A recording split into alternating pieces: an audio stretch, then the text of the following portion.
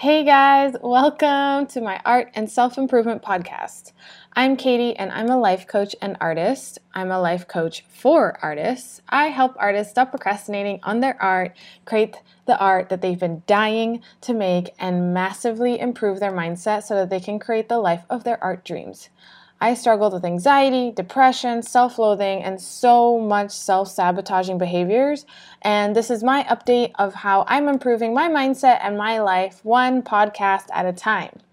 Okay, guys, this episode is really good. Seriously, I know I say it every episode, but for real, okay? So take some notes. Listen up.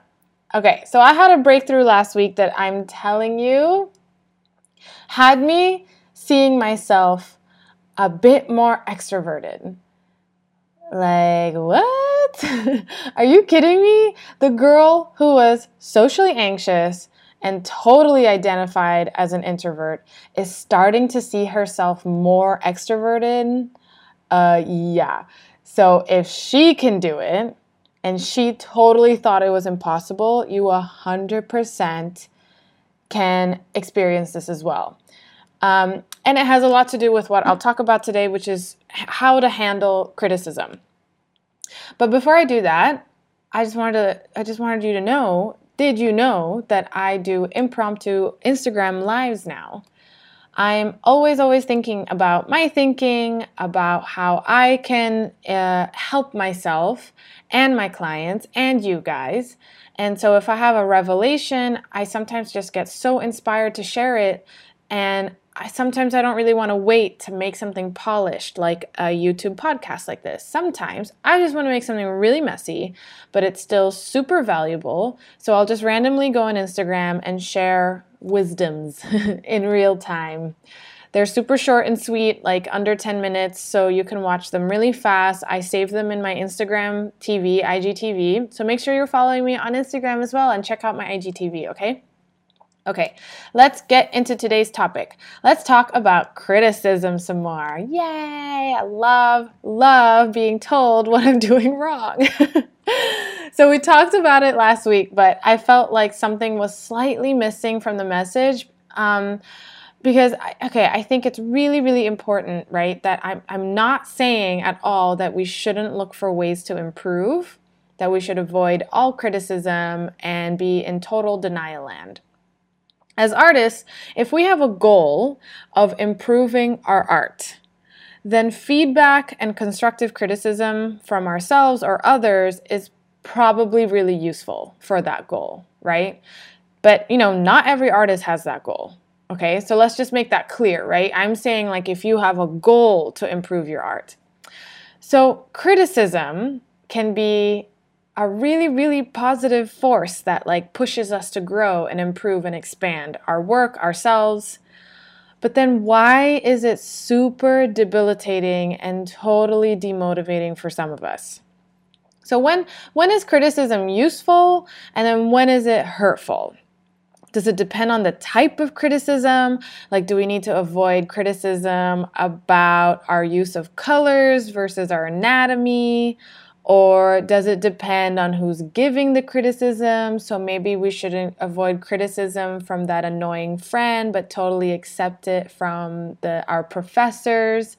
Or should we avoid it from the really annoying professor, but accept it from the people that love us? Like, what is it? It's none of that. Whether criticism is useful or hurtful totally depends on how we see ourselves, not the criticism or the people, right? It does not depend on what type of criticism or who gives it to us or what other people think of us. None of it. I know, but I promise that this is really great news, especially if you've heard me enough times, right? This is actually really great news. If somewhere in you believe you aren't good enough, that you're unworthy, and then when somebody points out that you did something incorrectly, that you did something that maybe isn't the best way to do something, you're going to use that as evidence that you're unworthy and then totally crumble. You're also looking at yourself and your own work through the not good enough lens, And that's, again, very demotivating. And so it makes it really hard to keep up the momentum of improvement, right? It's like this yo-yo of creativity. However, if you see yourself as completely worthy, then someone's criticism won't mean anything about your worth, and you'll just take it as feedback to improve in the future, or decide that it's not your focus right now, or you'll just disagree, right? From a genuine place. Like, oh, I see what you're saying, but I'm gonna have to disagree. And then that's it. No drama at all. Okay, but first, let's talk about why is worthiness so important to us anyway? It's just our prehistoric mind trying to make sure that we don't get kicked out of the tribe, right? Like social death. And it just hasn't caught up to modern times where that we can't really die from that anymore. If we're unworthy, 2 million years ago, that means we don't have any value in the tribe. And so then there's no use for us, we'll get kicked out, and then we really could die back in the day. So in our primitive brain's logic, worthiness equals staying alive. Therefore, we will do a lot for our worthiness, right?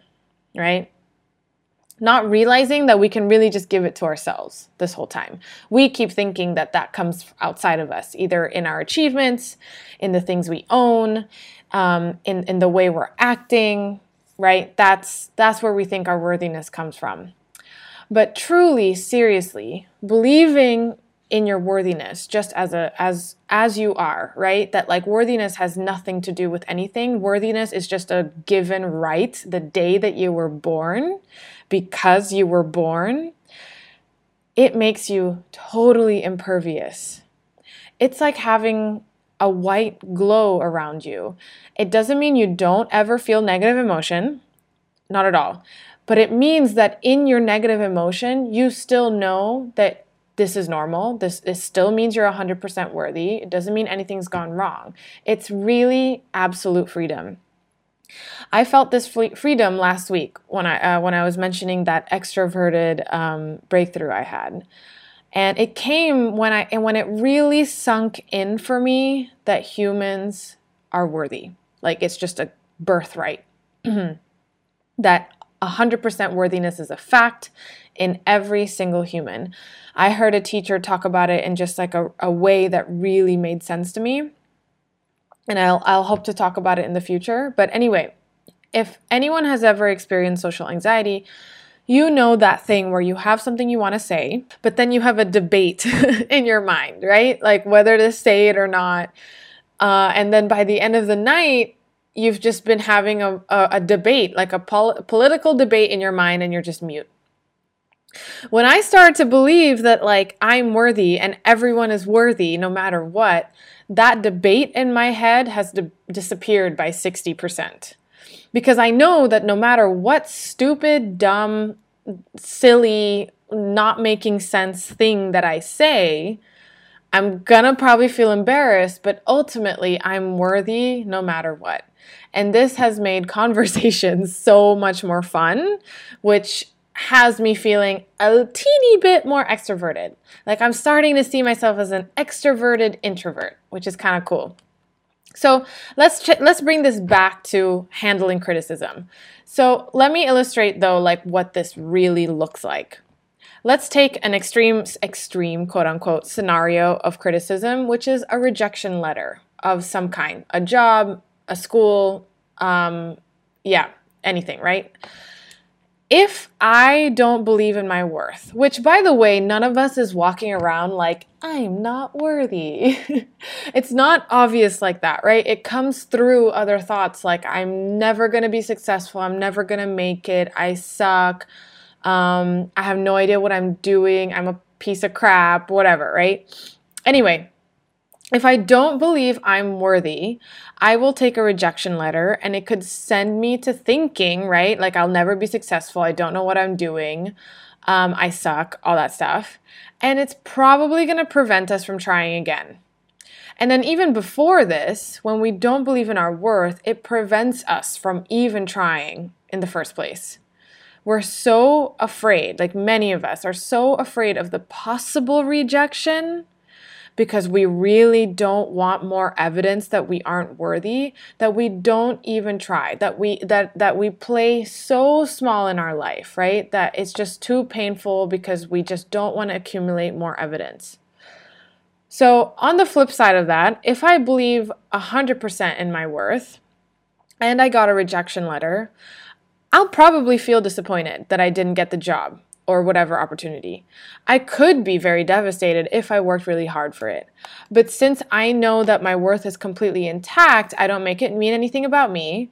And then after a shorter time, I would maybe start asking like, why? Like I wonder what was missing in my skill set or in my portfolio, for example, that didn't get me the job.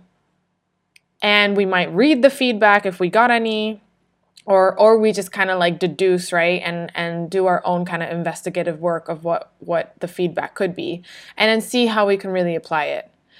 But when we don't feel worthy, there's no way we can read the feedback. It's just too painful. So we use that information as if we're just solving a puzzle. That's it. And then we try again. And then trying again isn't a problem because since we're worthy no matter what, like there's no question on whether we should go all in on something that we want, right? Like truly that is like the truth, that people who succeed, the people who get to their goals are just the people that went all in and they just kept trying over and over and over again. There is literally no secret, you guys. Like that's been like the biggest like help and relief for me is knowing that like the secret is just to not give up. That's it. Keep trying, not give up. But I think another thing is to know how to learn, right? Like, and that's part of feeling worthiness too, is because it's about like being able to have an intact view of your own worthiness so that you can look at the feedback without it just like completely making us crumble. So anyway, so people who believe that they are worthy, right, would rather spend their life going after this goal that they really, really desire, even if they never make it, because again, it doesn't mean anything of their worth if they don't. It just makes no sense not to try since, the same thing, since their worth is completely intact. If they don't get the job that they wanted, so then they get the job that they didn't want, but it's just a means to still keep going after the job they want, right? It's like they just do whatever it takes, even if it's not the like thing exactly that they want in order to get to the goal that they want. So anyway, it's not about thinking that you're amazing and that you can do no wrong. Worthiness means that you love yourself in all your imperfections. Like you can totally see where you're not amazing, and then you're still like, that's okay. I'm working on it. And that, there's something very flawed, but like we are still worthy. It's still okay. So it can look something like this, or here it sounds like something like this. I'm an awesome person, but sometimes I do stupid things and that's okay. I'll learn from it. Or, going back to the rejection letter, my skill level is not at the bar this company expects. And that's okay. It doesn't mean I'll never get better or anything about my future.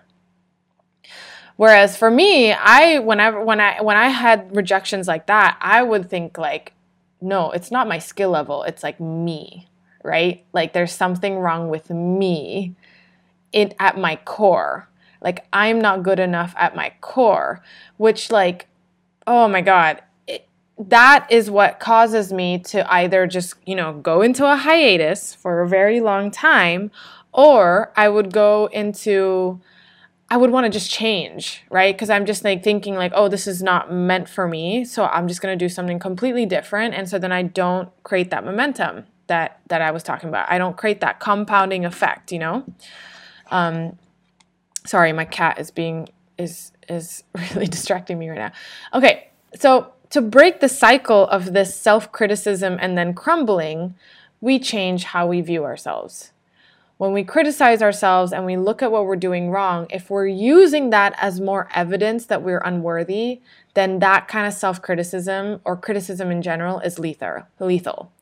But if we fully believe we're worthy and then all we're doing is using it as completely neutral information, that's like the best thing, right? It's almost like criticism could be the best thing in that scenario. So yeah, again, not advocating that we never take it and that we don't ever look at where we can improve and we only live in rainbow and daisy land. No, I'm advocating that we work on our self-image so that then we can take criticism from a really powerful place. I think this is why self-image, self-love, as cheesy as that sounds, but like self-worth, all of that kind of stuff, that kind of work, that kind of mindset work really changes everything. It's what makes something that can seem extremely lethal, like criticism, and turn it into like the best thing that you can have in your life, right? Which is like how you improve. It literally affects everything in our life. So TLDR, the best way I think to handle criticism is to improve our self-image, because then the responsibility is all on us. We're not waiting for other people to change or be nicer or to say their criticism in just the right way so it doesn't hurt our feelings. No, it's like we work on our self-image so that we can then like look at what information we need. And then the other amazing side effect to that too is that we just get higher confidence levels. We just like ourselves more, like that's it. So yes, awareness is the first step to solving any problem.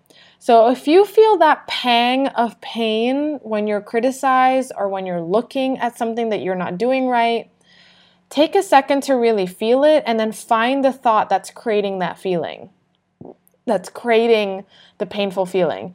And then first notice, like find it. Notice that it's a thought, that it's not a fact. It's a sentence in your brain that's creating this feeling. And then from there, like find where you're feeling like your worthiness is not whole, right? Like what thoughts where are you seeing that your worthiness is not completely 100%? And in that awareness, that is when you can then make some changes. But the first step is definitely awareness. We'll talk a lot more about change, but actually even just being in such awareness, just knowing where the problem is going to be huge.